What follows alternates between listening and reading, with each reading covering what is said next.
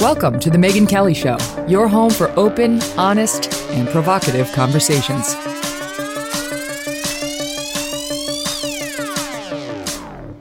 Hey everyone, I'm Megyn Kelly. Welcome to The Megyn Kelly Show. Today on the program, J.D. Vance. He is the author of Hillbilly Elegy, a hugely popular best-selling memoir about his life growing up in Ohio and before that in Kentucky. And he's considered a whisperer of the white working class that helped propel Trump to the presidency back in 2016. Netflix is now out with a new movie based on his book, and I've seen it. I laughed, I cried, I felt all the feels. And I have a history with J.D. Vance going back to 2017 when I interviewed him in an interview that remains my very favorite interview I've ever done. The 12 minutes or so of air that we produced, and it's still available on YouTube, just touched me really deeply emotionally with his sister, with his honesty about his own life, a background that included abuse, drug addiction by his mom,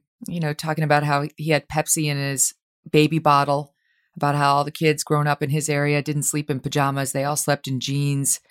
Sometimes there were serious questions about where the food was going to come from. Not as much in JD's house, but he had some of that. And, just sort of this resort to violence too often, to abuse too often. And ultimately it winds up being a hopeful message because somehow this little boy with really no advantages wound up, getting out, getting himself into Yale Law School, and has gone on to have a really prominent and important national voice.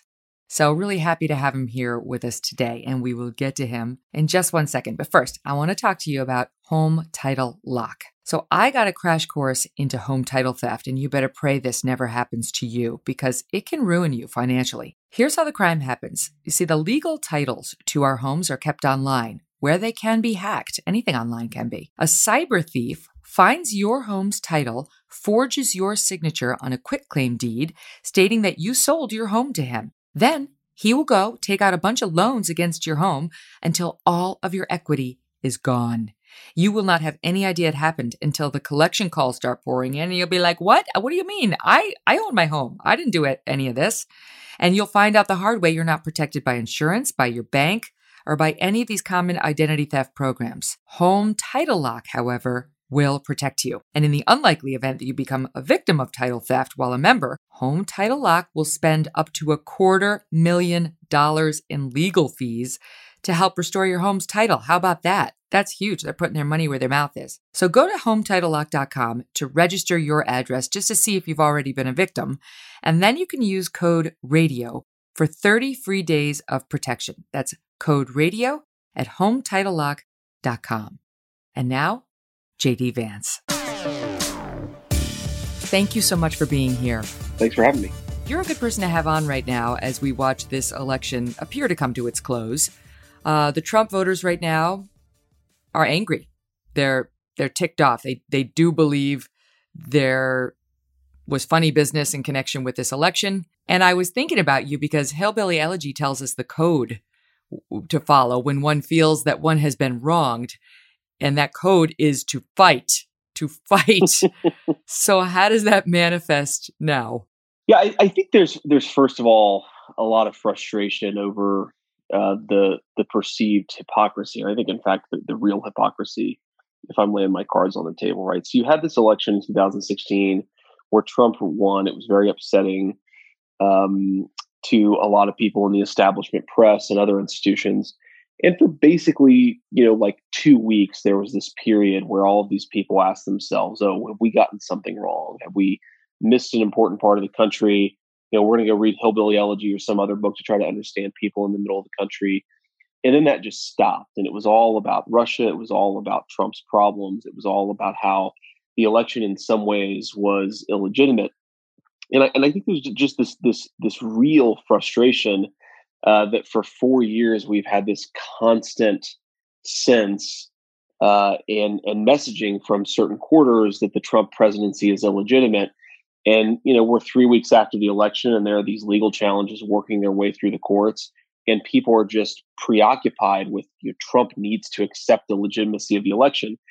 So I think that hypocrisy, the fact that nobody accepted his election and his supporters are supposed to accept the election so quickly after it's done, I think just causes some real frustration. Now, I don't Hmm. think. I mean, you look at the last 3 weeks. You've had a lot of court filings. You've had a lot of peaceful protests. You've had a lot of people complaining on social media. But I really don't see any reason to think that this is going to become violent or chaotic. I think people certainly feel that they need to fight and they need to see this through to the end. I think they're supportive of the president continuing the litigation. But I also don't think, frankly, these are the sorts of people who are going to go burn up stores and set cars on fire and make life a living hell for everybody. I think that when Biden is inaugurated, people will, more or less accept it, and it'll be on to the next fight. Yeah, exactly. The fight can take many forms. It doesn't have to be looting. It can be opposing Biden's policies and making sure that they don't get forgotten again, that the working class stays in the forefront of one's mind, which wasn't the case during the Obama years. I mean, I think as we've been told so many times by, these sort of elite media types that Trump supporters are all they're Neanderthals, they're Nazis, they're Yep. racist, they're awful. It's no one actually stops to pay attention to what Trump did for these guys in the Rust Belt. What's happened to the Rust Belt? Why did he win 4 years ago, Pennsylvania and Michigan and Wisconsin? There was, as you point out, a period where people wanted to take a hard look at that. And then they didn't. Then they just decided to dismiss everybody as awful, as just bigoted for voting for the guy. And I just wonder whether these folks are, in a uniting mood right now, as we're being told we must unite around Biden's agenda. No, I don't think they are. I don't think the country is in a uniting mood. And frankly, this idea that we're all just going to come together over the new Biden presidency is it's a little bit of a joke. I think certainly people will let their political passions subside a little bit. Election seasons are always a little bit exhausting for people who are engaged in politics and pay attention. But no, I don't think people are just going to let bygones be bygones because to your point, the two consistent threads that have come from the mainstream press since Trump's election in 2016 have been, one, the election was stolen in some way. Russians hacked the election. If you look at public polls, a pretty large share of Democratic voters think that Russia actually like hacked into voting machines and changed the tabulation. And so, there's been this sense of illegitimacy focused around the Russia issue, but it's other issues too. But the second, and I think in some ways, frankly, the more pernicious instinct that's existed in our politics is, to your point, turn the Trump voter into this evil, malignant force in American politics. And I'm 36 years old now, and I can't think of any period where the winner or the loser in a presidential election has spent the next 4 years obsessing about the character defects of the other side of the country, right? This idea is like, oh, we lost these people. We're going to try to appeal to them, maybe even in a fake way. Maybe we're going to lie to them, but we're at least going to try to pretend that we care about their votes. That's how it works in a democratic society. That just didn't happen at all over the last 4 years. There's just been this idea that these people are Neanderthals or deplorables or racist. And I, obviously sort of coming from this community, Megan, a sort of, white working class community with a lot of Trump voters, I really, really am bothered by this. And one of the threads that came out was this idea that Trump voters are animated by an extraordinary amount of racial resentment. And to dive into details just a little bit, the way that's usually measured is you call people up and you ask them, what do you feel about this issue? What do you feel about that issue? And there are two really interesting things about these academic studies that identify Trump voters as overly racist. The first is that they're basically just asking people to discuss race issues in the parlance of modern woke politics, right? So if you talk about racial issues as a modern, college educated urban millennial, then you get low on the racial resentment score. And if you talk about race issues in a way that most non-college educated people are going to talk about them, even if you are not yourself racist, just the fact that you don't have the same sort of verbal rules that you're following, they're going to get you tagged as high on the racial resentment score, which allows people to dismiss you. And related to that, one of the things you pretty consistently find is that if you look at white voters and you give them, or white working class voters, you give them a high score on this racial resentment index, You know who else gets really high on the racial resentment index? Black voters and Latino voters as well. And so there's been this sort of ignorance that there's just like a basic disconnect in how American elites and the rest of the country talk about racial politics questions. And Trump voters, I think, have been made out to be the villain because they don't use the sort of modern woke dialogue. And I just think that's, one, it's unfair. Two, obviously, people are going to feel put upon if you just call them racist because, being called a racist can get you fired. It's sort of, one of the marks of not being welcome in polite society. And then the third piece of it is just that it's created a society where we're not actually trying to listen to or understand where these folks are coming from. There's just, again, no even pretense that we're going to try to understand these voters' concerns, make their lives better, make an appeal to them. And I think that's just very dangerous. And you can't expect to run an election like that and then just have these folks come back to the table willing to unify with the people who were calling them racist just a few months ago. Absolutely. It's and as you look at sort of how the election has shaken out thus far, Trump improved his margins largely with Hispanic voters, a little with Black voters. I mean, what do you think those folks are trying to say to the people who are telling everyone you have to speak about race and ethnicity in the way we want, otherwise you're bad, and you have to hate Trump, otherwise you're bad? The narrative got turned on its head when we actually saw voting results. Yeah, I think this is a really important question, and so much is represented in the language and the rhetoric. I just think that there's this obsession among professional class Americans to talk about these issues in a particular way, and if you don't, you're a bad person. And the perfect representation of this is this phrase Latinx or Latinx, which is supposed to be a non-gendered way of talking instead of saying Latino. It's a non-gendered way of talking about that ethnic group. And one of the things you find with public polling is that the people who never use that word are actual Latinos. And the people who use that word all the time are white Americans with professional degrees. And so, again, there's just this weird class divergence in how you discuss these issues.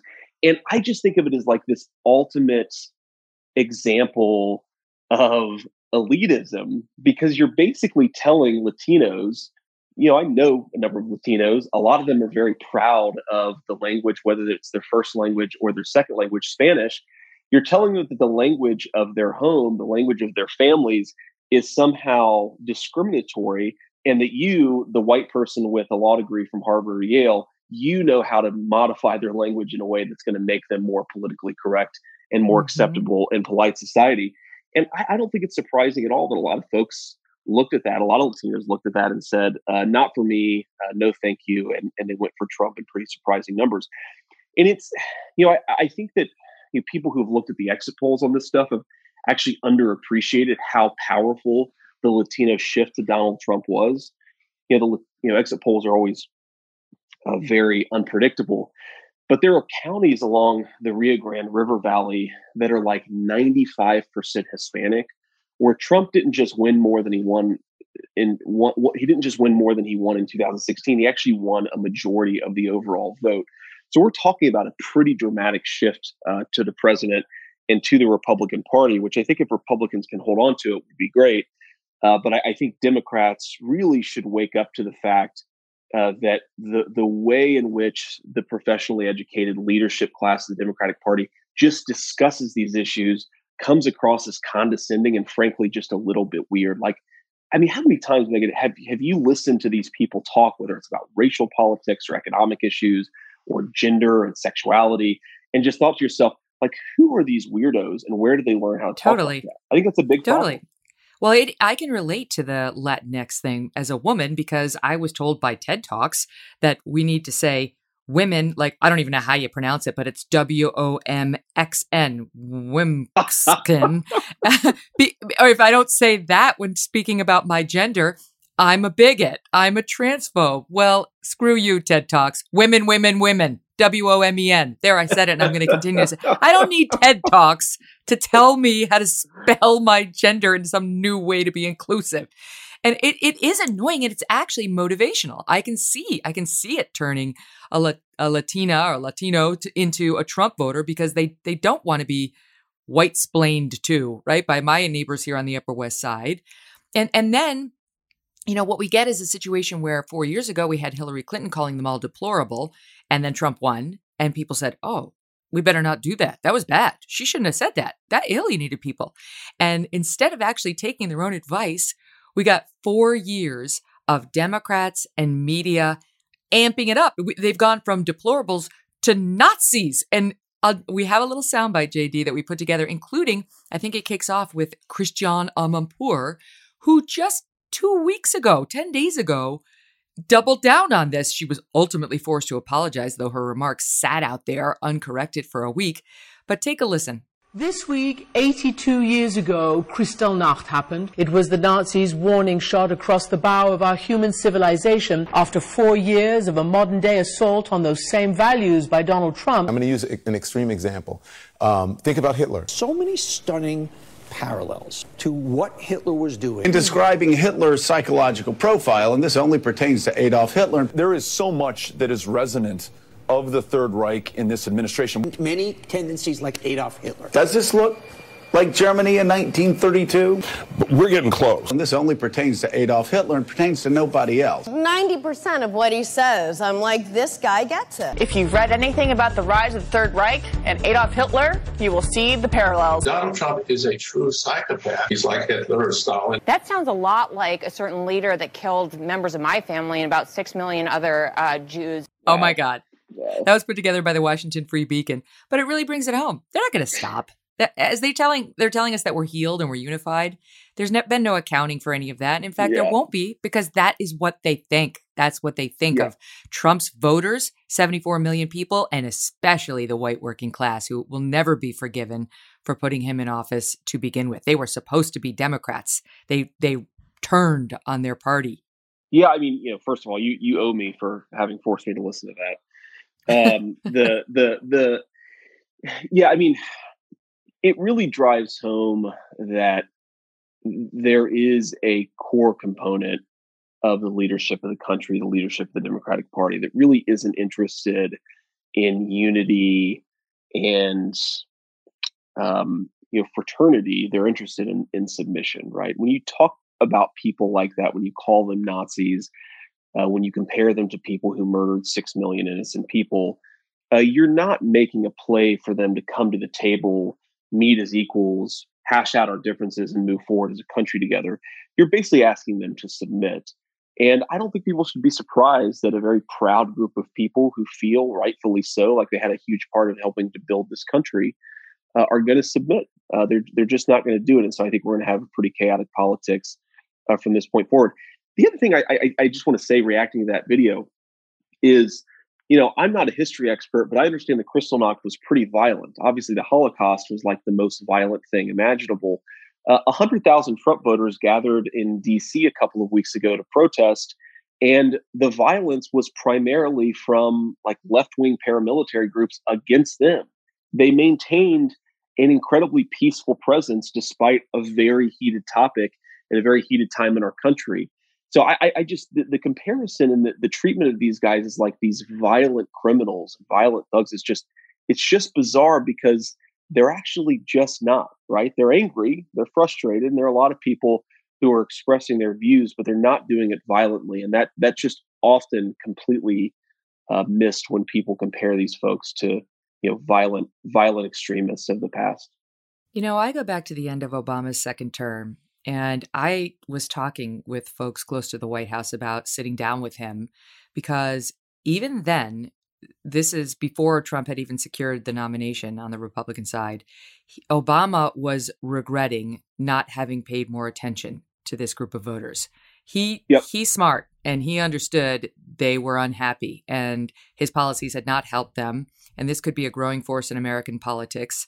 And I think he had genuine regret over not considering them and their needs more. And certainly they had the final say in the election of Donald Trump. But I wonder what's going to happen now, because there's a reason, of course, these folks voted for Trump. And a lot of the white working class still voted for Trump. Most of them still voted for Trump this time around. His share of white men went down a little, but they still were on Team Trump, even though he lost those states more because of suburban voters and seniors. And looks like it was largely related to the pandemic and the way Trump talks for those voters. But looking back at what Trump did, one of the reasons he was elected was he promised he was going to roll back a lot of these regulations Obama had put in place, that he was going to be for the working class. And, Obama wanted environmental regulations over any sort of industrial revival. Trump was exactly the opposite. He tried to reduce, he did reduce corporate taxes. He tried to encourage the return of production to the United States, where he would try to shame any company that was going to take its plant overseas. He went after China and their unfair trade practices. He did reach new trade agreements with Canada, with Mexico, with South Korea, all trying to favor more domestic production, not to mention tariffs he put in place to help industry here. And we had a boom in oil and gas production. This is all stuff that this group of voters loved. But now you've got not just any Democrat, but Obama's number 2, Joe Biden, in there. And I just wonder what you think the sense is right now amongst those voters in terms of what's about to come their way. Yeah, I mean, just as a preliminary point, I do think that one of the lessons for Republicans, there are obviously a lot of lessons for Democrats. We'll talk about it. One of the lessons for Republicans from 2020 is that they maybe took the white working class for advantage a little bit. I think that you should have expected that group, frankly, to go even more strongly for Trump than they did in 2016. There was a little bit, to your point, of a stagnation, not really a reversal, but certainly a stagnation. And I think that my read on this is that where Trump governed as a populist, where he really hammered China, the trade issue, the immigration issue, is where he was most popular. And when he governed as a traditional Republican, I do think that he probably led to some stagnation in that voting bloc. And so I think that's one of the lessons to take away from this. Because he did ultimately cut a deal with China. I mean, he did ultimately cut a deal, which they may not have been happy about. Yeah, he cut a deal with China. And it's funny that the tax plan, which there were a lot of things I liked about and some things I didn't like about it. I think to the extent that was really focused on bringing capital and investment back to the country and cutting middle class taxes, it was really good for him. And to the extent that it looked like something that Mitt Romney would have done, it frankly wasn't that popular. And so there was this really interesting push and pull between the Trump instinct within the White House and the more establishment instinct within the White House, which is of course something that a lot of other folks can talk to better than I can. But I think on the Biden question, what would worry me and what I think a lot of folks are concerned about is sort of a reversal on the China issue. So I think the China issue is probably the most substantial of Trump's wins as a president. I think he totally changed the conversation on China. And if you think about the environmental issue as related to the China issue, so we think of environmental issues like, okay, fuel standards, reducing emissions here at home. But the way in which our environmental policy can be most destructive is actually on industrial power questions. Because if the Chinese are allowed to pollute as much as they can, then they can build and make things and manufacture things much more cheaply than we can. Mm-hmm.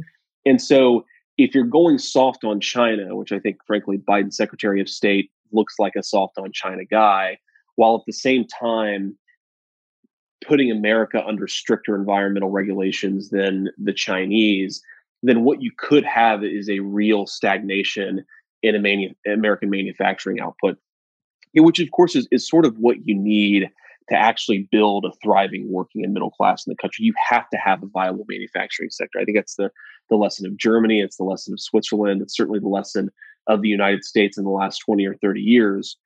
And so there is this fear that a lot of the wage growth that you saw over the last 4 years is going to get reversed in this preoccupation with, instead of building a viable manufacturing sector for the middle class, with this idea that you can just transition the existing middle class to the jobs of the future.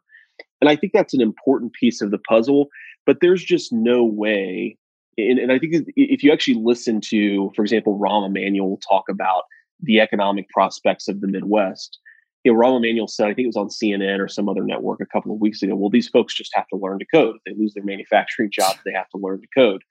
And I'm a very big fan of investing in the future of the economy, but you can't tell tens of thousands, hundreds of thousands of manufacturing workers, they're just going to have to go back to school when they're 52 years old and learn to code. It's ridiculous. It's unrealistic. A lot of people aren't going to be able to do that. And so if that is your orientation, let's just focus on the technology sector instead of really rebuilding and reinvesting in American manufacturing. I think a lot of people are going to get left behind, and a lot of the progress we made over the last few years is going to stagnate. And I do worry about that. No, Forbes reported that employment grew in manufacturing jobs by almost 500,000 under Trump, after falling by 200,000 under Obama. So, I mean, that's a pretty big swing, and that's the kind of swing that can turn numbers in an election. And so if Biden gets in there and starts re-implementing these regulations on manufacturing, on trying to protect the environment at the expense of the American worker, it could have real life consequences in terms of our electoral politics and in terms of lives. I mean, you talk about learn to code is so absurd for most people. I mean, I'd be one of them. But sure. Hillbilly Elegy takes a hard look at sort of the malaise happening in these communities in the Rust Belt, almost the lack of agency a lot of these workers have. There isn't this let's go get them kind of attitude. I can do anything. I will learn to code. You're talking about guys who took 4 lunch breaks and they stretched from 20 to 60 minutes over the course of time. Ultimately, they get fired. It's not all about what the government can do for you. A lot of it has to do with attitudes that have been cultivated in these communities that might not lend themselves to brilliant careers as coders. Yeah, I think there's a lot of, the way I put it is that there's a lot of hopelessness in these communities, and they've been battered in a lot of different ways for the past, not 30 or 40 years, but 50 or 60 years. And there's something my grandpa always used to tell me. He was sort of an old, union steel worker, voted for a Democrat pretty much every single election of his life. I think he voted for Reagan once in 1984, otherwise voted for Democrats his whole life.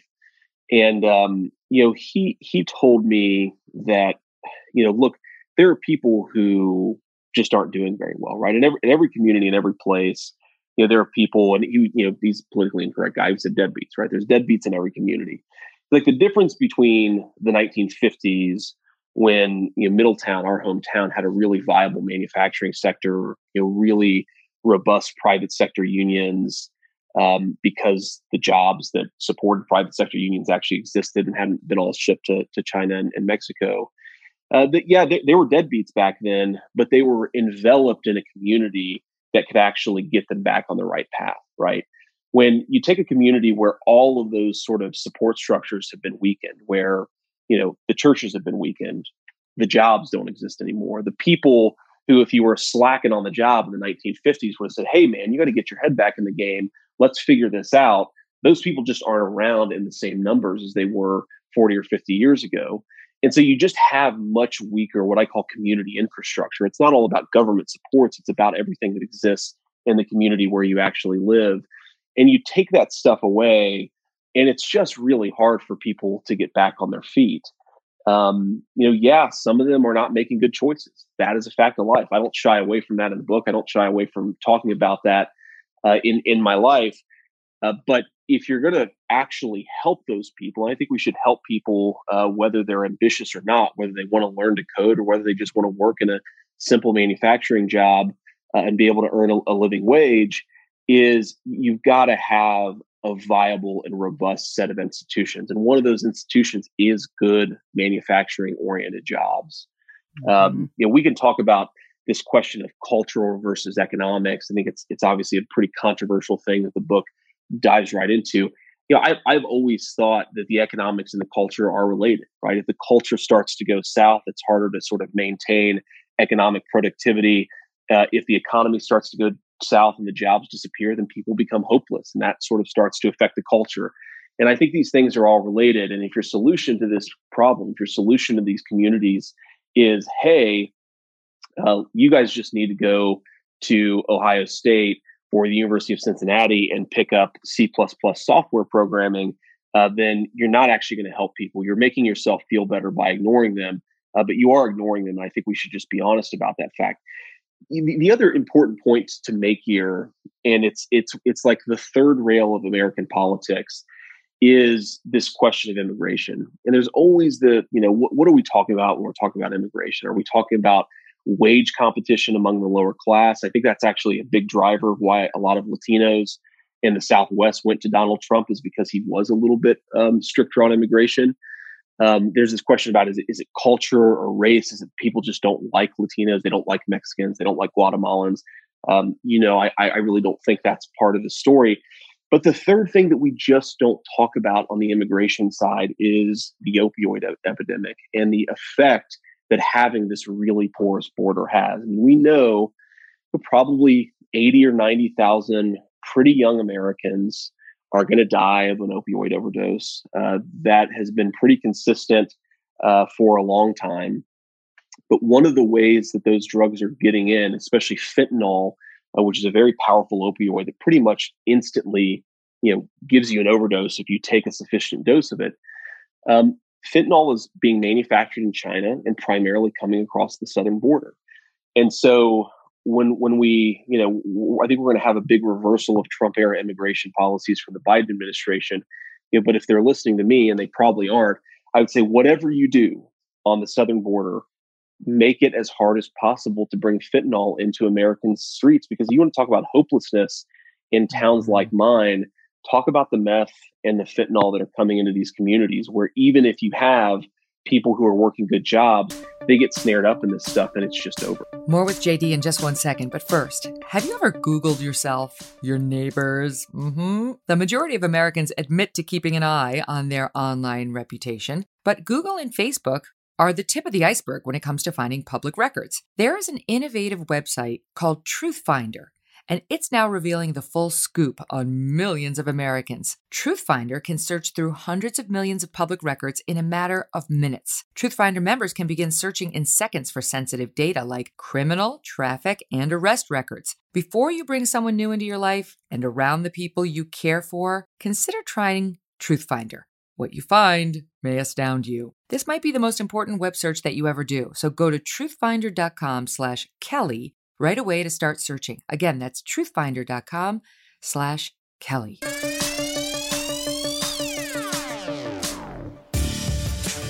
You talk about culture versus economics and the effect on a community, and the absurdity of the learn to code message to these coal miners, let's say. Think about if they turned around, if Trump's administration turned around to Black America in Chicago, and where you talk about blight, right? And said, learn to code. Yep. The outrage that we would get in that message.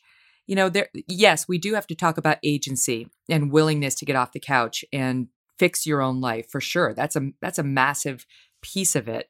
But we also have to be realistic about what the economics look like and what's really realistic and expecting of these people. And I just think if you can't do it with the Black community, you can't do it with the white community. And what we're really talking about is people who are lower socioeconomic status and how to lift them up.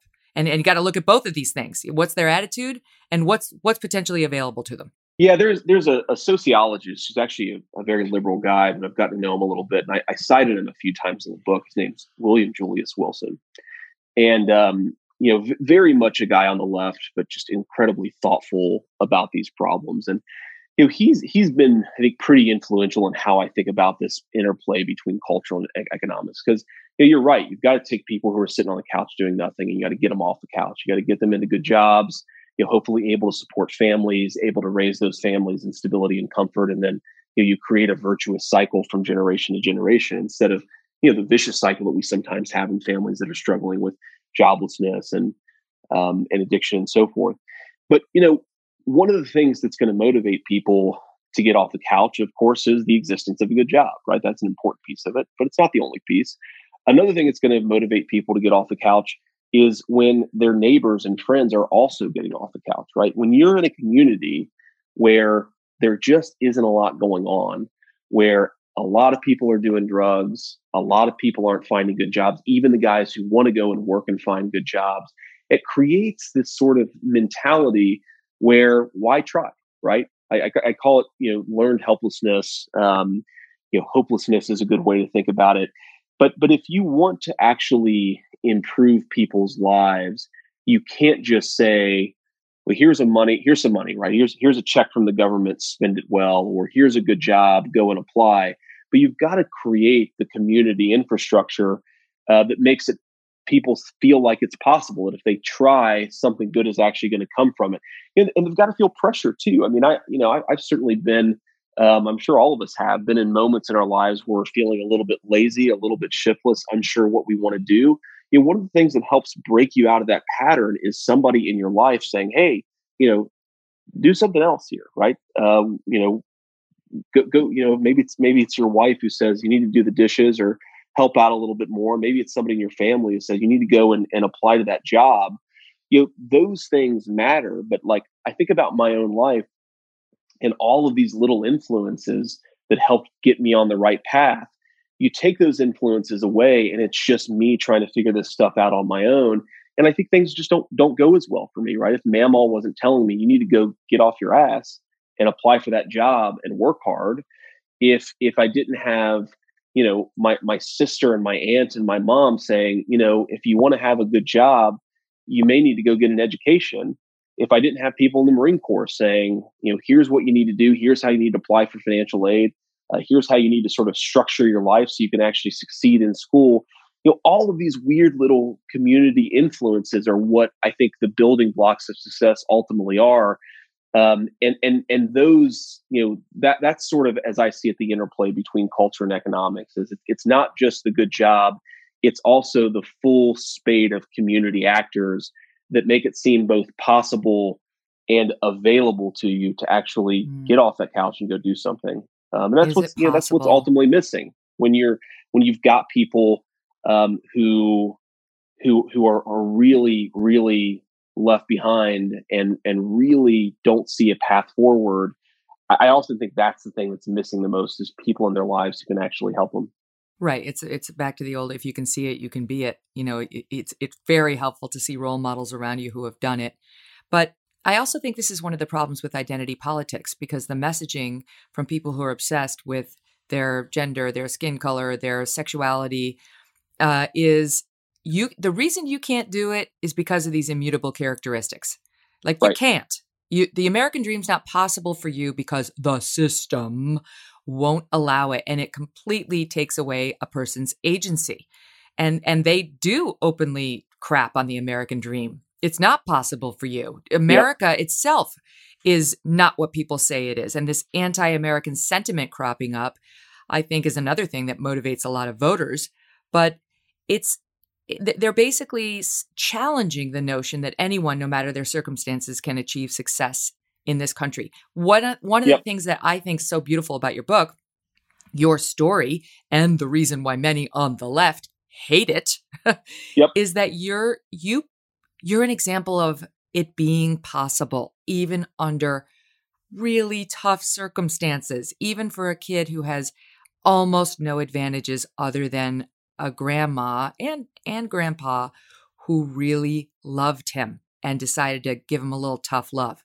Yeah, I mean, the thing I always ask people when they talk about the structural and systemic factors that make it hard or impossible for people to achieve is, let's say you're absolutely right. Let's just say, for the sake of argument, that you're absolutely right. What good is that message when directed at a kid who's struggling and trying to figure out how to make their way, right? So I'm not one of these people who says that that sort of poor folks don't have any disadvantages. Like, I can't possibly look at my grandma's life and my grandma's upbringing and say, she had the same set of opportunities as someone who was born in an upper class background in the 1940s in New York City. I think, frankly, she also had a lot of advantages, right? She had, I think, a lot of important cultural training that she wouldn't have gotten. But obviously, her life was hard. I don't know anybody who would look at my life and say, JD had it easy relative to a kid born of privilege. But so what? In some ways, is the takeaway from that to tell a kid like me when I was 12 years old, your life is unfair, the deck is stacked against you. There's nothing you can ultimately do. So, why isn't the message that I take from that ultimately, well, I should just give up then, right? If the deck is stacked against me, if there's no hope, then I shouldn't even try. And there's just this weird strain of thought in American life right now where you can't hold two thoughts in your head at the same time. And in this particular moment, I think the two thoughts, for this particular question, the two thoughts that we have to hold in our head at the same time are: one, yes, life can be hard for people who are born poor in tough circumstances. But two, it's still important for them to see that they have agency and that they need to try anyway, right? It might not always work out. And we got to be honest about that fact. But the worst of all possible worlds is where people are just told there's no hope, there's no reason to try, there's no reason to make anything of yourself. And I do unfortunately think that's the message that a lot of people on the left are ultimately giving to communities like mine. I am, my grandparents were sort of classic blue dog Democrats, and I'm actually sympathetic to a lot of the arguments that folks on the left make about certain unfairnesses, especially when it comes to people who don't have a lot of money, who grow up in traumatic homes, who grow up in abused and neglected environments. I don't think that they're wrong that creates special disadvantages, but you can't just encourage people to wallow in everything that's gone wrong in their lives. You have to be able to say, on the one hand, we as community leaders, as policymakers, as media folks are going to try to make it a little bit easier for those who are disadvantaged to have a shot at the American dream, while at the same time telling people who are struggling to achieve the American dream, it's possible. It is out there for you if you're willing to work for it. Mm-hmm. Well, I think the other piece of it too is once one achieves the American dream, the collective response from the left in particular should not be fuck off. Like that's one of the problems we're seeing is success has been so demonized in the country now. Even if you are self-made, just having it is a problem. They'll hold it against you. You must now see the rest of the country as less than. You must not be paying your fair share. You have to give more of it back, and the less you give, the more of a miser and awful person you. It's like, I don't know, that I just think we've changed the messaging from good for you, maybe I could do it too, help me understand how, to screw you. Yep. Yeah, there's definitely a way in which I think our country is really, I shouldn't say our country, I think that our leadership class is really uncomfortable with success and with people who have achieved success. So I saw this interesting poll just a couple of days ago, and it was looking just at Trump voters, college-educated Trump voters versus non-college-educated Trump voters. And the question was, do you think that it's possible for a person to achieve the American dream? And I think it was 71% of non-college educated Trump voters said yes. And I think it was 40% or something of the college educated Trump voters said yes. And it was true for the Biden voters as well. I don't remember the exact numbers, but it was basically the people who didn't have college degrees were actually more optimistic about their future and more optimistic about the chances for the American dream than people who had gone to college. And I think that's because they haven't thankfully absorbed the message that their lives are hopeless just because they don't have all the advantages in the world. And that's just an important thing. And I worry about our country's inability to try to uplift those who are struggling without treating those people as hopeless children who have no agency and no responsibility.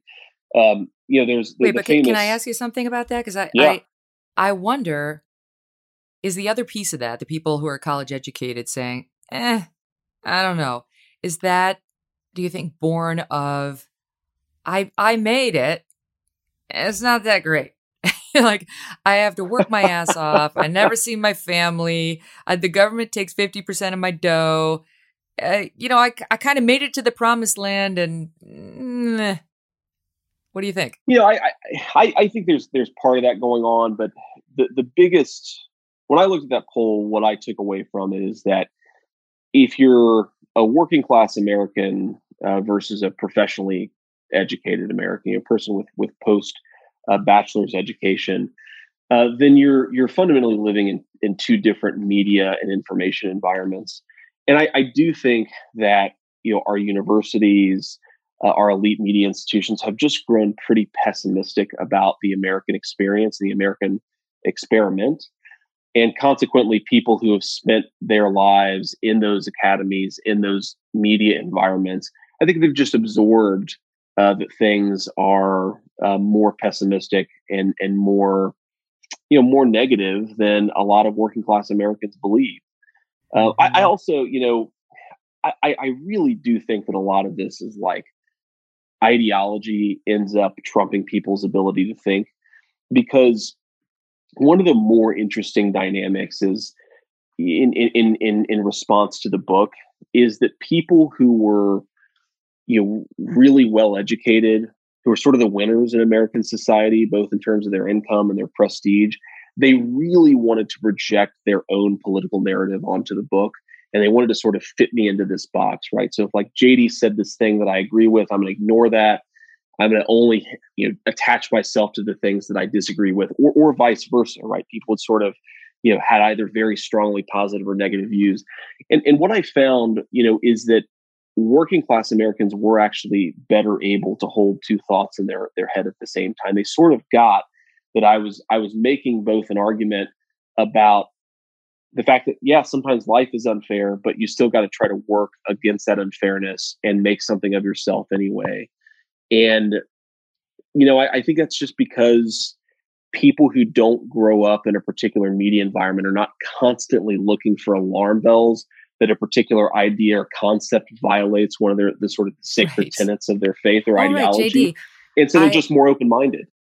I think I predict with your movie, because the movie is now out about, based on your book, you're going to get slaughtered by the reviewers and you're going to get completely loved by the actual viewers. It'll be reviewers versus viewers, as we've seen in any film that, that has a message like yours, which is the American dream may still exist. It may not be perfect. It may not be pretty, but it does still exist. And that even shines a spotlight on this group of people, people in Appalachia, people struggling with the opioid crisis in a way that isn't entirely about woke culture or victimization and how the country's bad. That's what we've seen. It's one of the reasons why Roseanne, the reboot, was so successful, right? Like they talked about these issues in a way that really resonated with real America, even though the people who wrote about the reboot were like, they're horrified. Even before her scandal, they were like, this is horrifying. How could this show be succeeding? And I saw this already. There was one review by the Washington Post this is so perfect, because what their criticism of the movie is that they really wanted it to be more woke. And this is a quote from one of the reviews. Vance paints Appalachia as a near exclusively white space. Erased are Black residents and their history in the region. Missing are the many generations of Native American communities. Ignored is a growing Latino population. Disregarded are Appalachians who embrace racial justice and acceptance of their LGBTQ neighbors. This is a personal story of your family. Why did you get into all that? Right. Like, and can you imagine what a movie like that would look like? Where you're trying to tell the story of a family, but you have to actually talk about every other conceivable group, majority, minority, what have you, and present them on the screen so that it satisfies this sort of woke obsession. Yes, with a little "No justice, no peace" right? sign in the background. It's just totally preposterous. And as it happens, most of my family voted for Donald Trump. My family is hardly politically monolithic. My mom, who by the way has been clean for 6 years now, is doing very well. Just saw her a few days ago. My mom voted for Jesse Jackson in the Democratic primary in 1984. And then she's voted for Republicans and she's voted for Democrats since. I just think that there's this way in which elite Americans want working class Americans to be more ideological and more woke than they actually are. One of my favorite responses to the book or to the movie, I can't even remember which at this point, but is that JD Vance doesn't talk enough about BIPOC, BIPOC, and LGBTQIA Americans in his sort of experience of Appalachia. It's like, okay, so BIPOC is Black, Indigenous, people of color. LGBTQIA is lesbian, gender nonconforming, bisexual, transgender, intersex, asexual. And I read this and I'm like, you people are crazy. Like truly the authentic, real Appalachians use these like 14 character pronouns every time they talk about themselves. And, I just listen to this and I think, who are you kidding that you think this is the way that Appalachians or frankly anybody else, Black, white, brown, whatever, talks about themselves and their communities? This is a particular obsession of a particular upper class of Americans. And I think it's insane. But don't try to pretend that that's the real America because you want it to be. It just isn't. Right. A moment on the asexuals in the holler. Right. It's not going to happen. One of my good friends, just a aside, he's sort of like a populist. He calls himself a populist Reagan Democrat, but he's a professor. I won't give his name because I don't want him to get fired. But he's a gay man, in his mid-50s, just a great friend of ours. And he sent me this tweet from Elizabeth Warren's campaign Twitter account back when she was still running for a president. And it was like something like, we love all people who are intersex, asexual, and two-spirit. And this guy sends me this tweet and he says, look, man, we gay guys just wanted to be left the hell alone. You can have your two spirits. There's something about just this bizarre way of discussing these issues that's alienating and dividing the country. And I think, ultimately is going to be politically suicidal for Democrats if they embrace it wide scale. Coming up in a minute with JD, how does he think Glenn Close did in her portrayal of Mamaw? And what real-life item of Mamaw's was Glenn Close wearing for her portrayal of the role? And also, we're going to ask him what his mom, Beverly, has to say about the film. But before we get to that, want to bring you a feature we call Sound Up, which involves sound bites making the news or people in the news saying stupid, usually things. Today, we've got one stupid and one smart. And the first is from Governor Cuomo of New York, who has been honored with an international Emmy. These are the awards you get for outstanding work on television. An international Emmy for his performance during the COVID quarantine. They are celebrating how he did with his daily press briefings. And it's insane because not only has New York just been crushed by COVID and that we have the highest death toll, which no one's blaming that in particular on Governor Cuomo. But what pals like mine, Janice Dean, are trying to call attention to is the fact that he issued an order during the COVID crisis mandating that the nursing homes in New York State take any COVID positive patients. They were not allowed to turn them away. And of course, inside the nursing homes are the most vulnerable population. And 6,000 plus COVID positive patients were placed in New York nursing homes, and more than 6,000 died. And it's directly as a result. I mean, you can see that they put the virus in these homes, and then thousands of people died. And the number is actually much greater than 6,000 because many had to be moved out of the nursing homes, sent to hospitals, and they died there. And as Janice has been pointing out, they're not counting the hospital deaths when they tally up the number of seniors from nursing homes who died. So this is a terrible thing. And even JD has said she wouldn't be trying to blame anybody for any of this. If Cuomo would just take some responsibility for it, if he would apologize, if he would explain what the thinking was, but he won't. He's blamed the nursing homes, the nurses, God, Mother Nature, the old people themselves. Old people, they die, he said. He's been so callous and crass about it. So for him to be given an award is pretty outrageous. And it just speaks to how silent the press has been on his failures that a group like this would even think it would be okay to honor him in this way. So we're going to play for you first Governor Cuomo and then Janice on Fox and Friends reacting. Listen. What an honor and pleasant surprise during these hard times. I thank the International Academy and Bruce Paisner for this incredible award. Thank you to all the members of the Academy. Your work has brought smiles and hope and relief for so many people during these difficult days.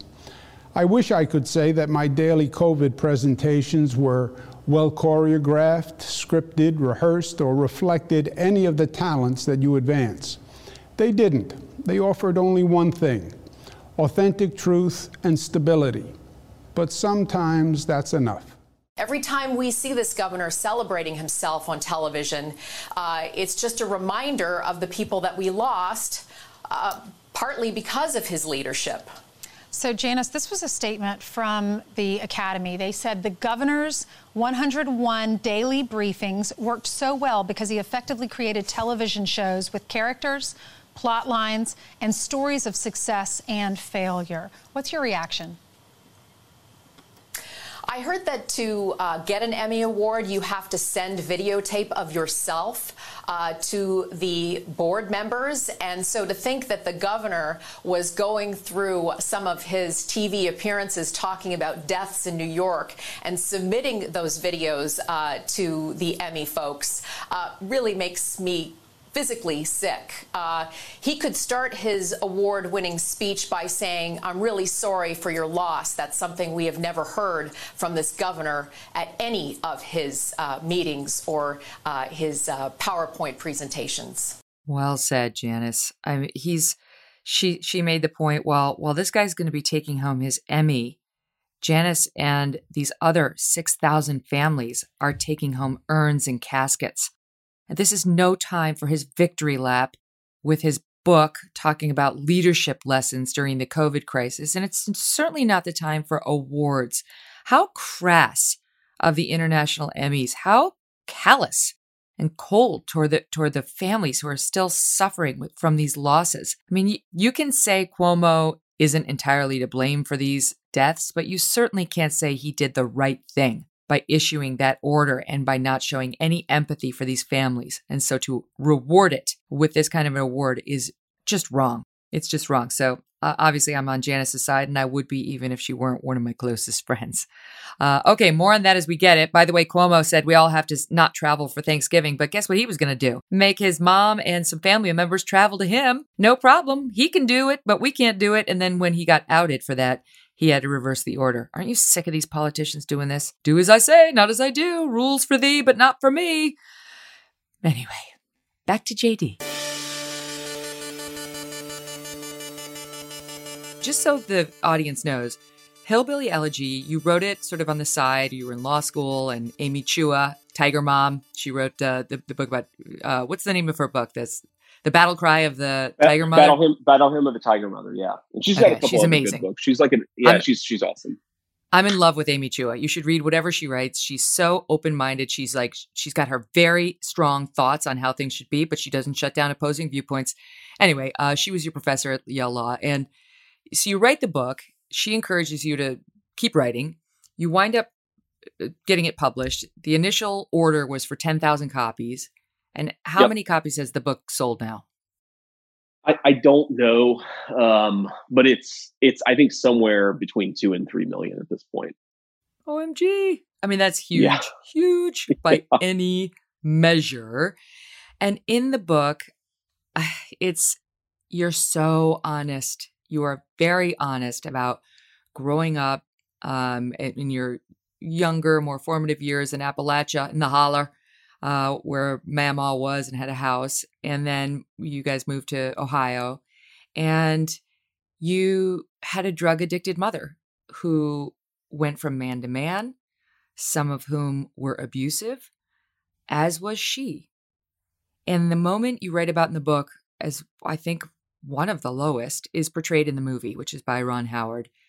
And I think that was, you tell me, but I think it was the car. Yeah. There's a scene where, a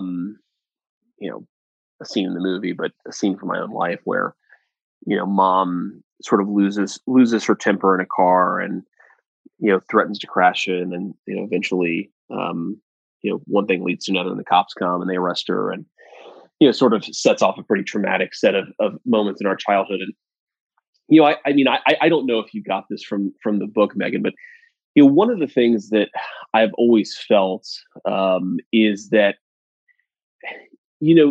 I think people sort of hear the word abuse and they think like sociopathic, sort of constant physical and emotional trauma. And that's just sort of what's going on the whole time. And, by the standards of like an objective child psychologist, I certainly had a traumatic childhood. There are, these ways you can measure it, how many experiences of what they call ACEs or adverse childhood experiences. And, certainly both mom and her children had a lot of ACEs when they were growing up and when we were growing up. But I never felt like we had this sort of deeply traumatic or unusual childhood, right? I mean, that's sort of one of the points of the book is that, we experienced some ACEs, but, a lot of kids in our neighborhood and a lot of families did as well. And I try to, there's this book that I read when I was a teenager. I think it's called A Child Called It. And you may have read this book, but it's about I think a truly sort of psychopathic, almost torturing mother and the way that she treated her kid. And that was just never how I felt about our family. And it's certainly not how I feel about our family now. I think that we definitely were a traumatic and chaotic bunch, but there was just a way in which it was a little bit more normal. And this sort of goes back to the culture point that I make. It's not that anybody in our family was especially mean. I mean, there are a lot of good things about mom during my childhood, and we're very, very close today. But there was just a weird way in which these sorts of moments that do leave their marks on kids and do cause real problems later on were kind of normal. And I think part of our challenge, if we actually care about the most disadvantaged kids in our communities, is that we've got to figure out ways to make that sort of stuff a little bit less normal.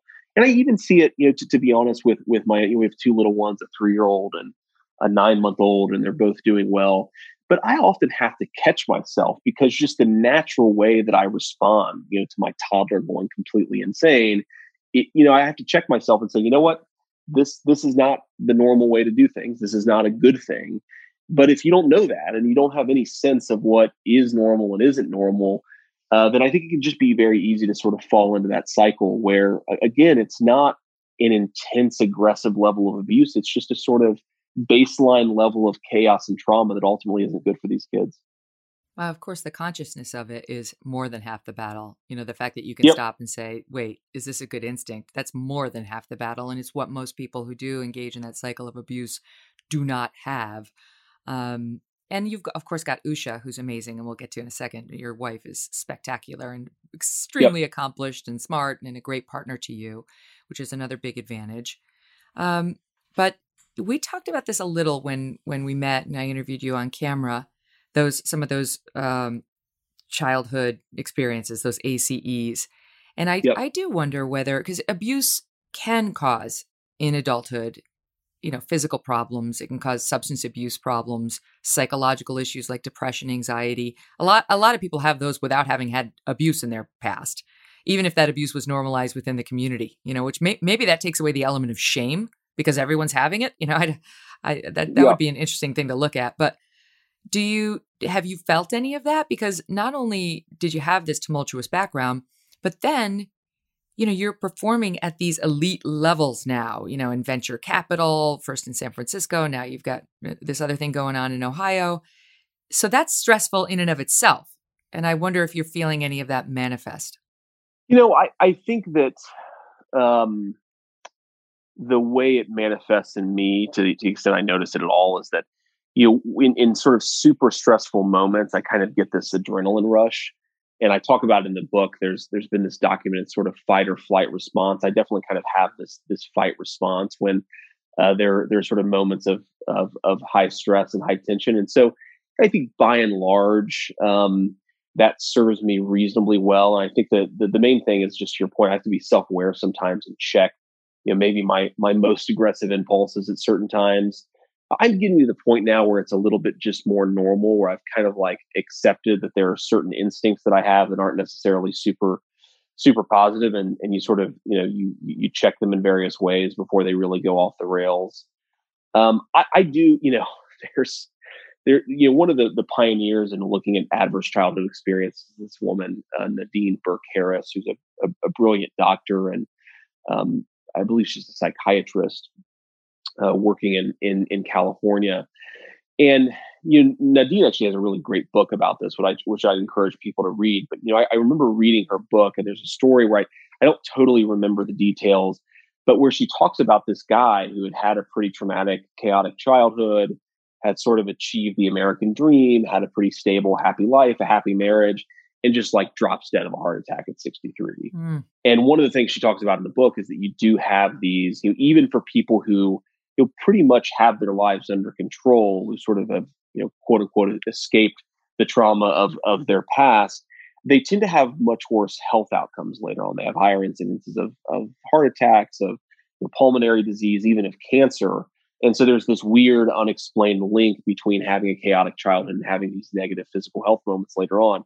So there's definitely a part of me that worries, that I'm sort of, I have a little bit less time on the clock than you might otherwise think, and so I feel that pressure sometimes. But I wouldn't say that like emotionally or psychologically, I still feel especially affected by what happened when I was a kid. And I'm 36 years old. It's been a long time. It's over half of my life at this point where I've sort of been on my own. Well, there was also a study out of UCLA that showed the presence of a loving parental figure can provide protection to an abused child. And yep. I don't know if I want to use the word rescue, but at least it provides a barrier to some of those negative effects. And you had that. You had that in Mama, your maternal grandmother, who is the star of your book, the star of your life, the star of this movie, played by Glenn Close in the movie spectacularly. I mean, you knew Mama, but I'm just saying Glenn transformed herself in a compelling way. And I thought, I was completely enthralled by the performance. First of all, let's just start with Glenn, and then we'll get to the real character. How did you think Glenn Close did? I thought she did great. Yeah, we visited the set a few times. They filmed in a little bit in Middletown and mostly in Macon, Georgia, and surrounding areas. And I took my aunt, my mom, and my uncle and Usha down to Macon for a couple of days. It really was just sort of a family reunion kind of thing where we all got to hang out together, and it was a fun time. But the first time that my aunt, my mom, and my uncle saw Glenn Close in her full makeup and costume, really was one of the more emotional moments of my life. I mean, my uncle was not an emotional man, but was speechless. My aunt was sort of, you kind of like physically see her breath being taken away, and you couldn't really speak just because of how emotional she was. And it's bizarre how much she looked like her and how much she acted like her. I think she did a great job. It's impossible, of course, in a 2-hour movie to capture the personality that was Mamaw. She really was just this larger than life figure. But there were these little things that I can't believe that Glenn got right that she did, right? So Mamaw always, she held her cigarette in a particular way. And when you see it, you know it, and it's hard to describe. And she asked all of us, like, how did Mamaw hold her cigarette? We tried to explain it to her, but she somehow sort of translated our confused ramblings about it into something that was very good. And Mamaw had this twitch that she did with her mouth when she would get really annoyed at something, and Glenn got that right. And there were just all these little things about her personality that even though you can't capture it all in a 2-hour movie, these sort of little things just made such a big impact on us. And you talked about the movie reviews earlier. I just have to say one more thing about this. The most, typically don't let this stuff get to me, but one movie review called Glenn Close's portrayal a caricature, called Mamaw a caricature. And that really pissed me off because that's what Mamaw looked like, and that's how she acted. And the idea that she was a caricature, I think, is just pretty insulting because she was a big personality, and she was loud, and she laughed, with her whole body, and she loved to cuss. But she was just this incredibly loving and positive person for all of us. And she wasn't a caricature. She was just a real person who was a really, really big and positive influence for our whole family. Honestly, you can't pay attention to those. I do think some of these reviewers, this Hollywood reviewers, or even worse, news reviewers, but Hollywood reviewers can be the meanest, soulless, most soulless people in the business, and they get off on writing hurtful things about artistic products that don't line up with their own ideology for whatever reason. So please, I urge you to not pay any attention to that. And by the way, if the audience, I mostly stay away from it. If they have any question about whether Glenn Close's portrayal is a caricature, they should just stay tuned for the credits where there's actual video of Mama, and you still think you're looking at Glenn Close. It's the same person. I mean, and by the way, is it true that Glenn actually wore Mama's glasses? She did. Yeah. My aunt gave her Mama's glasses to use for the movie, and so those are actually Mama's glasses. I met that aunt. That's Aunt Lori. Yeah, that's Aunt Wee. Yeah, that's right. Yeah, she's awesome. She's portrayed in the book, and I had the pleasure of meeting her and some of your family. So, Mama is the star. She's somebody who it said a woman ain't fully dressed without a gun, and that's right. she was tough. And the book and the movie portray how she got after you. It wasn't all like, JD, you're wonderful. Not at all. She was like, get it together, and was tough on you when she needed to be. But you told me once before, she just got me. She just got me. And I know you wrote in the book, thinking about it now, how close you were to the abyss. It gives you the chills. And you wrote, I am one lucky son of a bitch. So how much of that had to do with Mama? Oh, I mean, most of it. A lot of other folks in my life, my sister, my aunt, mom, and, her own way were all just really, really important. But Mama was really, I think, the piece that held it all together. She was, when I've thought a lot about me saying that she just got me. And I think part of what she understood is that you don't really trust yourself until you're sort of forced to experience a certain amount of stress or a certain amount of criticism, and you survive it. Right. And so what Mamaw, I think, tried to instill was a sense of resilience, that she could be a mean old hag. She could criticize me. She could tell me to get off my ass and do the dishes and help her. She could do all those things, and I didn't sort of buckle. I wasn't too emotionally frail for it. And that kind of gave me this sense of strength. And that was just a really powerful part of the way that she and I interacted, that she could kind of, give me, give me these little encouragements and these big criticisms, and it would somehow all work in a way where the light bulb went on and I understood her. But I also gained some sense that, I can stand up to criticism. I can deal with this. And, my Marine Corps recruiter once joked that, most kids really struggle with the culture shock of boot camp because you just have these drill instructors yelling at you all the time. He was like, the drill instructors aren't nearly as mean or as scary as your Mamaw, so you'll be fine. He was right. When you sort of realize these weird ways where they try to get under your skin, and Mamaw would do that too. But once you sort of recognize it as such, it's a lot easier to deal with. Well, I think one of the first things people wondered about you when we saw you making the press rounds as this graduate of Yale Law School, it's like, this guy's writing a book about Appalachia, about, life in the holler. Like, how did he get from A to B? How on earth did the kid who couldn't see it learn to be it? How did it happen? And my own takeaway was, let me introduce you to Mamaw, who took you into her custody after one of the abusive incidents with your mom. I think it was the car incident, wasn't it? Where she took you in after? Yeah, it was sort of lumpy from, that the car incident happened around the time I was 12. And then, I was kind of back and forth between mom and Mamaw's house until I was about 14. But I was 14 when I sort of more completely moved in with Mamaw. So that was, it was 4 years that I was with her, basically all through high school. And that's what did it. Because after high school came the Marine Corps, which helped. You completed a 4-year education in 2 years at Ohio State, and then came Yale Law. Can I ask you, how did you get into Yale Law? Did you have perfect grades at Ohio State? Was it do you think your unique background helped you? What was it that made you extraordinary? Because you have to be extraordinary to get in there. I think it was a combination of an unusual story. I was a veteran. There were only 4 veterans in my class. I had good grades at Ohio State. I had good test scores. It's a little bit of luck. I think, you part of applying to law school, or I guess really any school, is you have to figure out how to market yourself a little bit. And I think I just, tried to sort of tell a story of a kid from, in my essays, of a kid raised by his grandparents from a non-conventional background who had good enough grades, and they let me in. But I don't know. I can't provide any more insight to that. I think a lot of it is luck. And what is probably the case is that if you get good enough grades and you have good enough scores, and you're not a totally terrible person, you can get into a pretty good school. And what determines whether you get into a pretty good school or a great school is a little bit of a chance. Mm-hmm. Let's talk about addiction, because Sure. that's another theme of the story, both on the page and on the screen.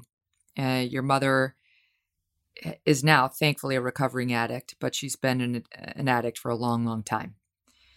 And as somebody who's had this in my own family of origin, I thought the movie did a wonderful job of showing how explosive this can be on a family. That, how drugs, they kidnap your loved one. And like a true kidnapper, they demand a ransom that you can never really pay off, and that never Yeah. really leads to the return of your family member as you knew her. Yeah, that's an interesting way of putting it. It's one of those things where you try to make sense of it until you just realize that you can't actually make sense of it, because mom was and is, like I said, she's been clean for 6 years. She's so smart. She's so funny. She's just, one of these like charismatic people, which is true of a lot of the folks in our family. It's true of Mamaw. It's, true of my sister and my cousin Rachel in their own ways. These are sort of people who can, show up at a totally different family's family reunion and get invited to give a speech to the whole family. That actually, that happened when we went to visit the set in Macon, Georgia. Our hotel room was, sorry, this is a diversion, but our hotel room was in a hotel where this big family was having like a 300-person family reunion. And my whole family got invited to the family reunion because, they met some of my family and they were just so taken with them, so taken with my uncle, with my cousin, with mom, with everybody. And I think that's sort of what is so difficult, again, to understand or to try to apply any reason to, is like, mom is just this person with so much going for her. Why did she keep on being attracted to the drugs? Like, what was it? And I think that, part of it is definitely that I think her life just didn't go in the way that she hoped it would. She was a very promising student in her own right, and things, went off the rails. Got pregnant very young, had my sister, and that changes things and changes the calculus pretty quickly. But it's always just like there was something that the rest of life couldn't provide, some sensation, some feeling that kids and partners and friends and family just couldn't quite fill that void. And she kept on, she sort of kept on returning to the drugs. And there was a time when I was writing the book where I thought to myself, should I put this in there because mom's going to read it, and, people are going to read this stuff about our family. And I really just thought to myself, well, mom's not going to read it because she'll be dead by the time the book comes out. And I was just confident that's how it would end, right? That every, call it 6 months, 12 months, sometimes it might even go a little bit longer, but there would always be a relapse. It would always land her in the hospital. It would always nearly kill her. And eventually, she was going to play Russian roulette too many times, and she was not going to come back from it. And again, just as unreasonably as addiction takes hold of some people, for some people, they're just able to snap out of it. And I've tried to psychoanalyze and think about what it is that has made mom 6 years clean. And I really do feel this time confidence for the first time in my life that she won't use drugs again. And I think, part of it is definitely just getting your life in order, having a good relationship with your family and your kids, not being stressed out about things, job, money, husbands, whatever. So just having your life in order in a way helps a lot. But there were times when mom had her life in order and she went back to drugs, and um, she just hasn't this time. And I don't get it. I wish that I could say something more insightful about it. But the reason that void exists is psychologically complex and really difficult to try to explain away using rationality. It's so much about feelings and so much about intuition. Well, I understand what you said about, she's looking for a way to feel better about her life. And there is a scene in the movie that it confused me the way I felt. It has her, she's a nurse. She stole drugs in the hospital and then puts on roller skates and is going through the ICU on roller skates, and she's totally joyful. She's on drugs. She's high, but she is smiling and she's laughing. And you kind of get it. I like the way the film was done. It's by Ron Howard, I think, if I didn't mention that. But if you kind of get, it's like, oh my God, there it is, some joy for this poor woman who in every scene faces one struggle or another and may often have a good attitude about it, but you don't see a lot of joy. And it's like, it kind of shows you how the drugs can be an escape to joy, to happiness, if only for a moment. And of course, the bitter irony is the come down after, and the real effect of drugs on your life is anything but joyful. And, Yep. I thought Amy Adams did a great job of taking us there. Her physical transformation was shocking, right? Amy Adams looked nothing like herself. And I thought it was perfect because having seen this happen to, someone close to me, the physical transformation can be dramatic, the gray hair and the teeth and just the weight gain or extreme weight loss one way or the other. And I remember looking at my family member thinking, she's in there, but where? And Yeah. if and when I can get her back, what am I going to get? Who will it be? Did you ever have that feeling? Oh yeah. Yeah. I mean, first of all, the person is always there, right? And it's even when they're at the peak of their, toughest moments. The book sort of dramatizes this scene where, mom has this overdose, and I'm trying to help her find a place to stay for the night. And, it's not a totally perfect match with my life, but there are significant parts of it that are true. And what I remember, the movie dramatizes those parts, but fundamentally, like they're real and they're there. And what I remember most about that time of my life is actually not the stress of trying to find mom a place to stay or sort of the uncertainty about what to do. It was that mom was still like mom most of the time, right? She was still sort of her funny self. You pull up to this hotel and she looks at it. It's like, oh, do I really have to stay in this dump? Or you walk by. I mean, this is like one of the more crystal memories of my life, because it was like, again, it was like a scene out of a movie. I remember there was like a guy actually shooting up in the parking lot. The hotel was just sort of depressing and decrepit in a way that was pretty hard to believe. And we chose it because they had an open room and because it was cheap enough for me to afford. I was still, at that point, I didn't have a whole lot of money. But we walked by this guy like doing drugs in his pickup truck, and mom's like, "Oh, hey, do you want to go say hi to Terry?" And it's like, "What? You don't really know that person?" She says, "Of course not. Of course I don't know this person, right?"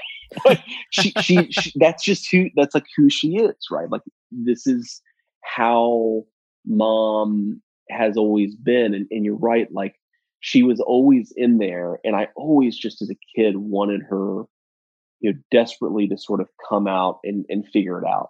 And of course, there's a part of it where you feel inadequate yourself. I don't know if you've experienced this, but you wonder why you can't get that person who's in there all the time. Is because of something about you, something you've done, something you failed to do. So you're always, worried about that and trying to modify your behaviors in such a way where you don't trigger them, and you get the the good person that is in there all the time. But I think eventually most people just get to the point where they kind of psychologically give up with somebody who's chronically addicted.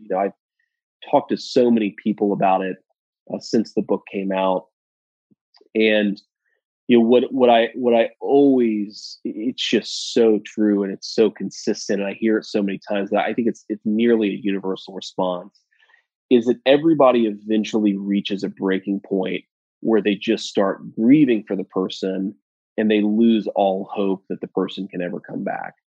And that loss of hope, I think, is sort of a protective. It's like a psychologically protective measure, because you want to stop investing yourself emotionally in this idea that this person could get better.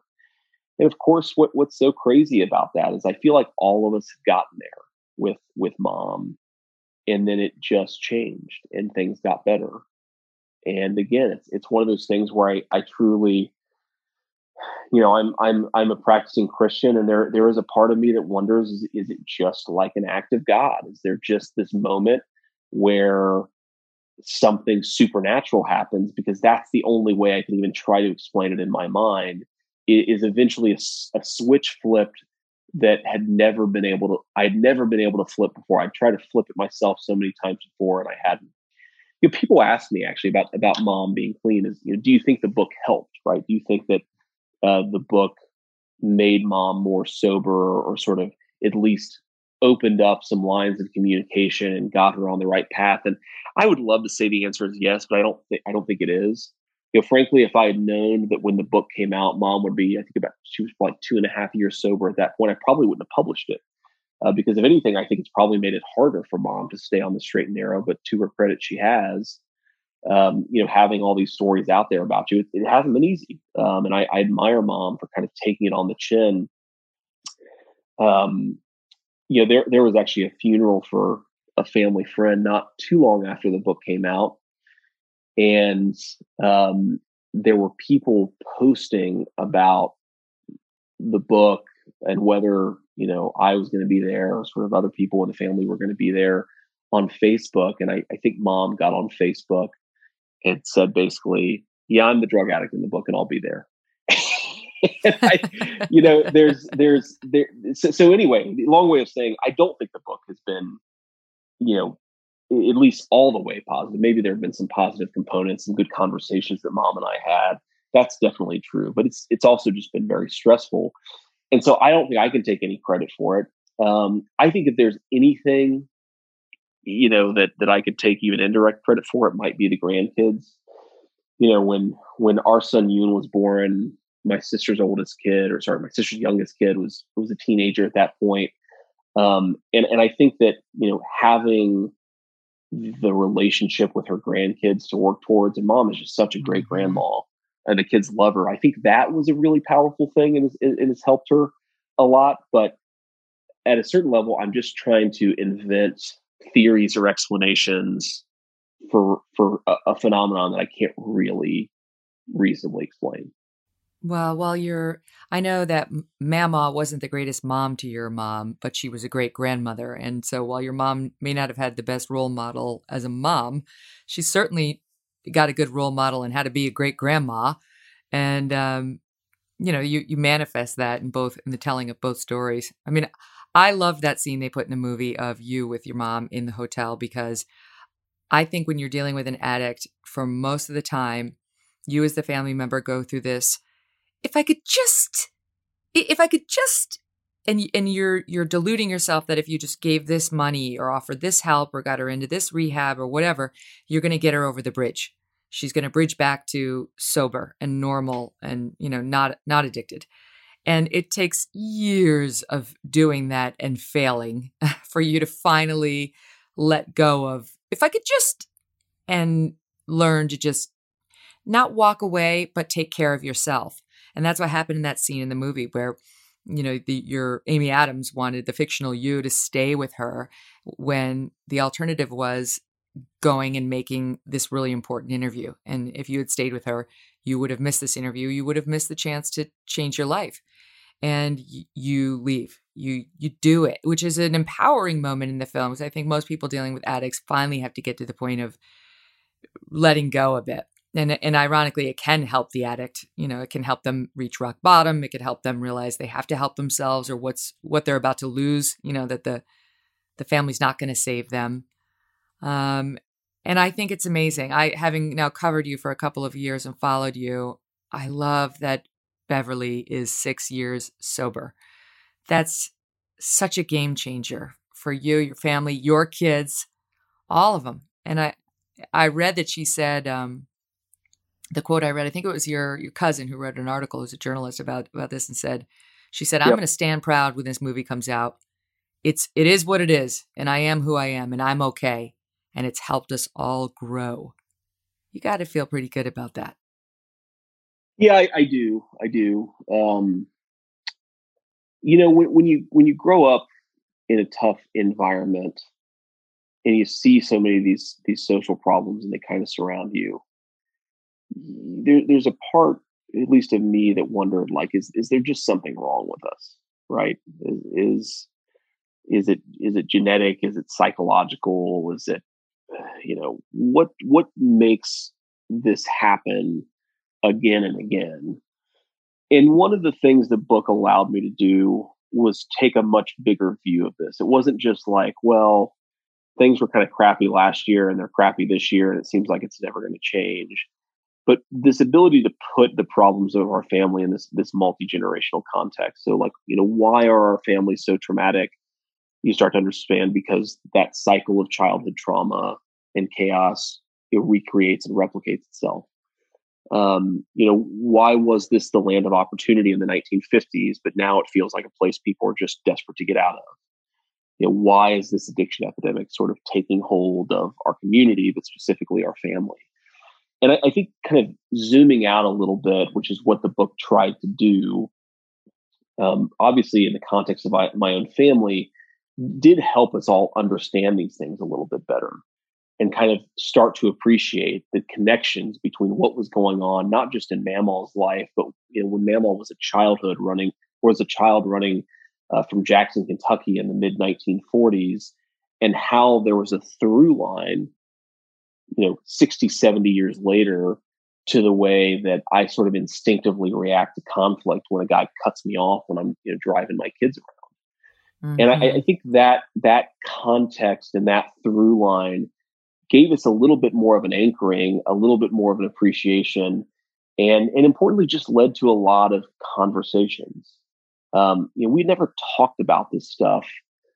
The book sort of forced that and forced it in an uncomfortable way. So I do think if there is a positive to the book for my family, it's that it's just given us a lot to think about and chew on together, and that's been a little cathartic sometimes, right? It's like, we actually talk about this stuff and get it out in the open, and even yell at each other a little bit. It kind of feels better afterwards because you've at least talked about things that people are thinking and feeling.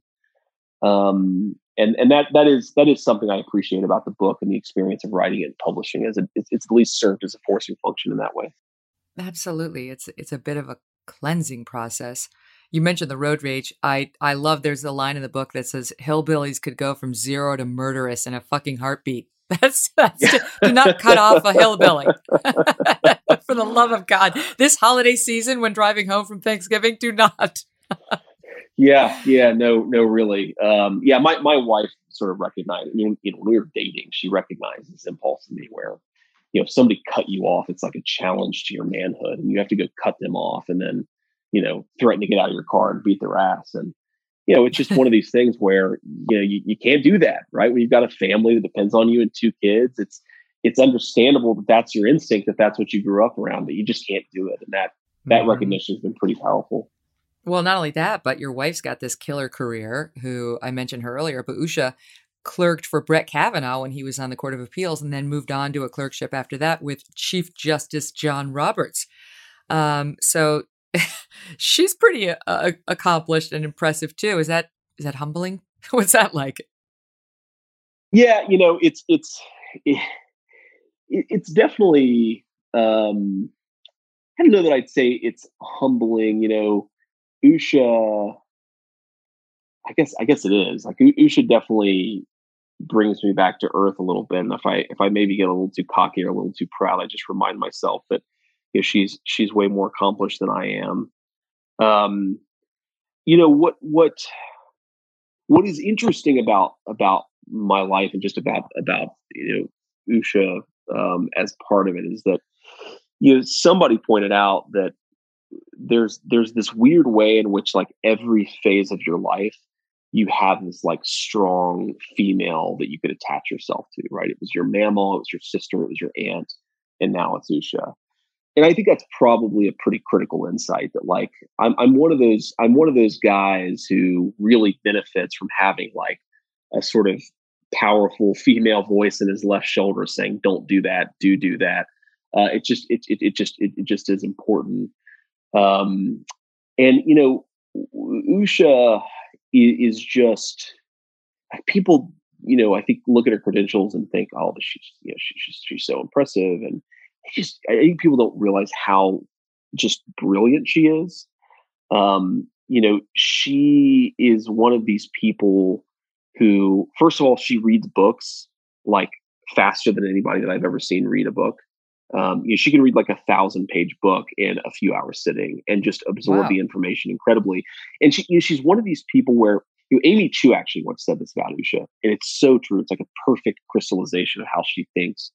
That Usha can take an incredibly complex set of facts and information and details and just absorb them on first reading or on first hearing it.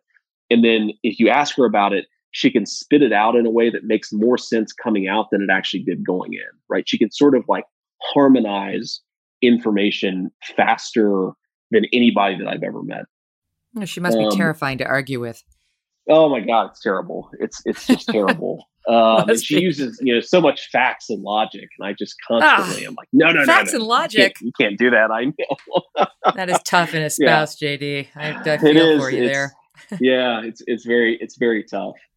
Well, can I ask you about that? Because I am thinking about when I was thinking about you and your life, and I love that you're happily married. You've got your 2 boys now, and you moved back to Ohio, and you're doing venture capital for companies that are not in Silicon Valley, that are sort of outside and more flyover country. I like that. Of course, all the rest of us hope you run for office someday, which I know you told me last time. Maybe. We'll see. But what do we have to feel hopeful about, right? This is right around Thanksgiving. So what are we feeling good about when it comes to our country and ourselves? First of all, I'm one of these people who believes that to actually solve problems, you have to be pretty honest with yourself about what the problems are. That's sort of the first and most important step. And when I think about what I'm most optimistic at a national level, it's even if you're not happy that Biden was elected, or even if you are really, really frustrated as a lot of folks are. And, to be clear, I didn't vote for Biden. I voted for Trump. I don't think that we're having the same dumb conversations about the problems that we were 30 years ago. There is a recognition, and like I know a lot of people don't like AOC, a lot of people don't like Bernie Sanders, a lot of people don't like Tucker Carlson, who's become a good friend of mine. But those people, I think, are at least circling around the fact that you do have real problems in this country, that you do have an opioid problem that's killing tens of thousands of people. You do have the decline of the American manufacturing sector in a way that's caused a lot of hopelessness and a lot of joblessness. You do have these multi-generational cycles of family poverty and trauma and abuse. I think there was this weird conceit that we had that things were just getting better indefinitely. It was the end of history, that if there was any real problem in America, we could solve it with a little redistribution from rich to poor. And I at least think that most people, frankly, both the left and the right, recognize that's not happening, and that we're actually making real progress in understanding the nature of the challenges. So I'm optimistic about the fact that we're just being honest with ourselves about the real problems that exist in the country, at least more so than we were a couple decades ago. I'm optimistic that we just went through, in some ways, a very traumatic moment of American history, a really tough election, a pandemic, killed a lot of people, the economic fallout from the pandemic and some of our response to it that has caused a lot of misery. But we're still basically here. right? People are still getting together with their families mostly. I know some people, are being cautious, and I understand that. But they're still finding ways to be together, to talk to one another. Children are still, I think of them as it's trite, but it's the most important thing. Children are still being born and raised, and we have a next generation of Americans that's coming online, and I think that's just, it's hard not to be optimistic about that.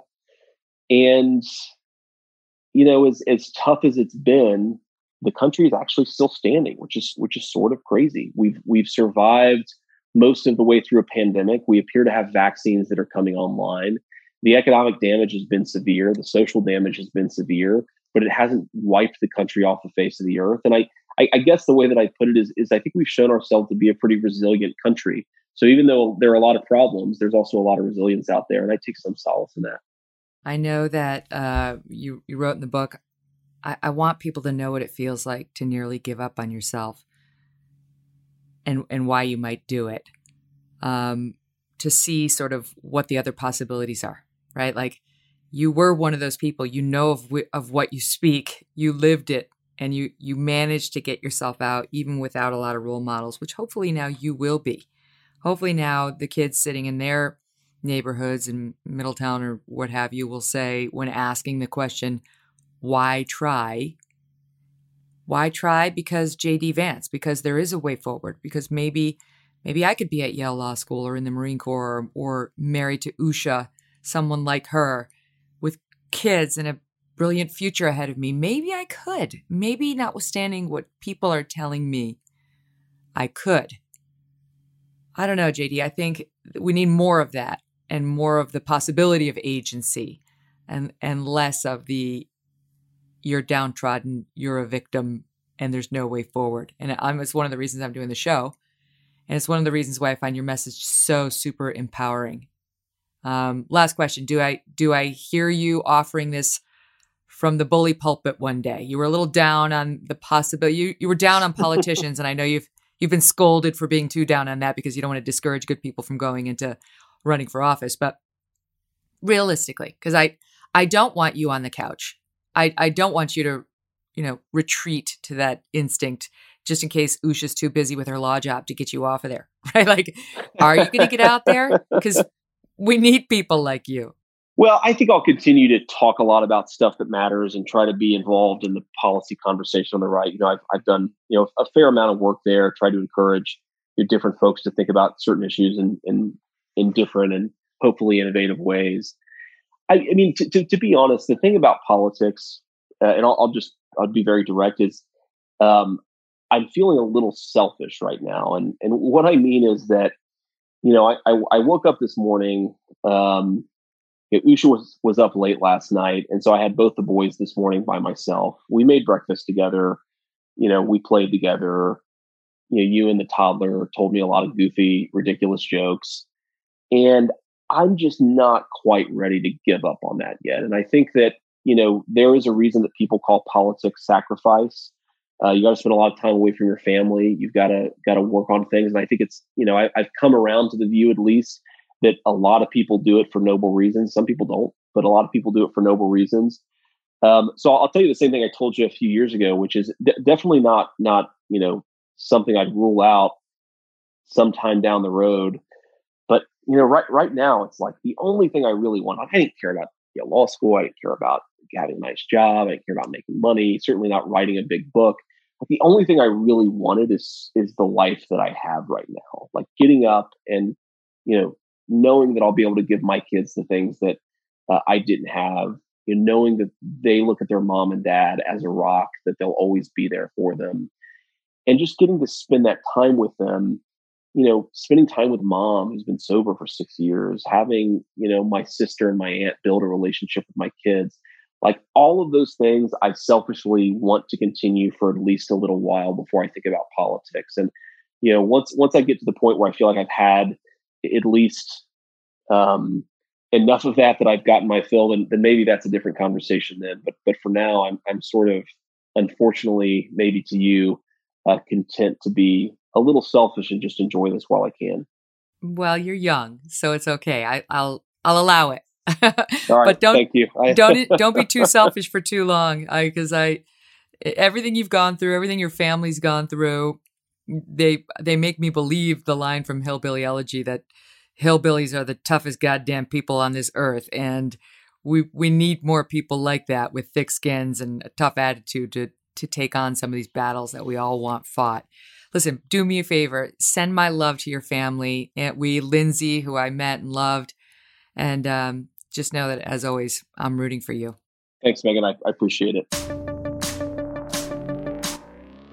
Today's episode was brought to you in part by Truthfinder. Start your search today. To learn more, go to www.truthfinder.com/Kelly.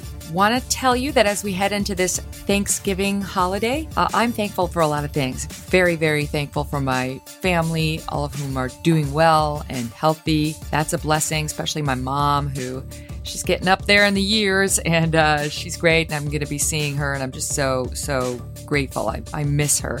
I haven't seen my mom in over a year, in almost a year and a half now. I'm gonna see her. I'm not gonna be in New York, and I can't wait to put my arms around her and give her a big hug. And I'm also thankful for all of you. I'm thankful for the folks who are subscribing to this podcast and listening and helping to make us consistently at the top of the podcast charts, even though we're just a little baby podcast. We're in our infancy, but we're crushing it thanks to you guys. And I know there's a lot of choices out there. You don't have to be downloading and subscribing, but you are. And it's wonderful to see. I love that we're having these experiences together and we're learning together. So thank you for that. And if you haven't already done that, then go ahead now. Now's a good time to subscribe and download and rate 5 stars and review. And before we go, I want to tell you that next up on the pod on Friday will be Shelby Steele and his son Eli Steele, who have just come out with a new movie called What Killed Michael Brown. And they're taking a hard look at sort of what's really going on in communities like Ferguson, Missouri, and within the Black community. And they also look at the Michael Brown case in particular. But I want to tell you in advance that there was a very powerful moment in this interview that surprised us all. That night I was like, Doug, you're not going to believe what happened on this podcast. It was really moving and kind of profound. So that's all I'm going to say, because it's a tease and I do want you to tune in and hear it and experience it for yourselves. But trust me, it doesn't disappoint. So have a wonderful holiday, and I'll talk to you on Friday. Thanks for listening to The Megyn Kelly Show. No BS, no agenda, and no fear. The Megyn Kelly Show is a Devil May Care media production in collaboration with Red Seat Ventures.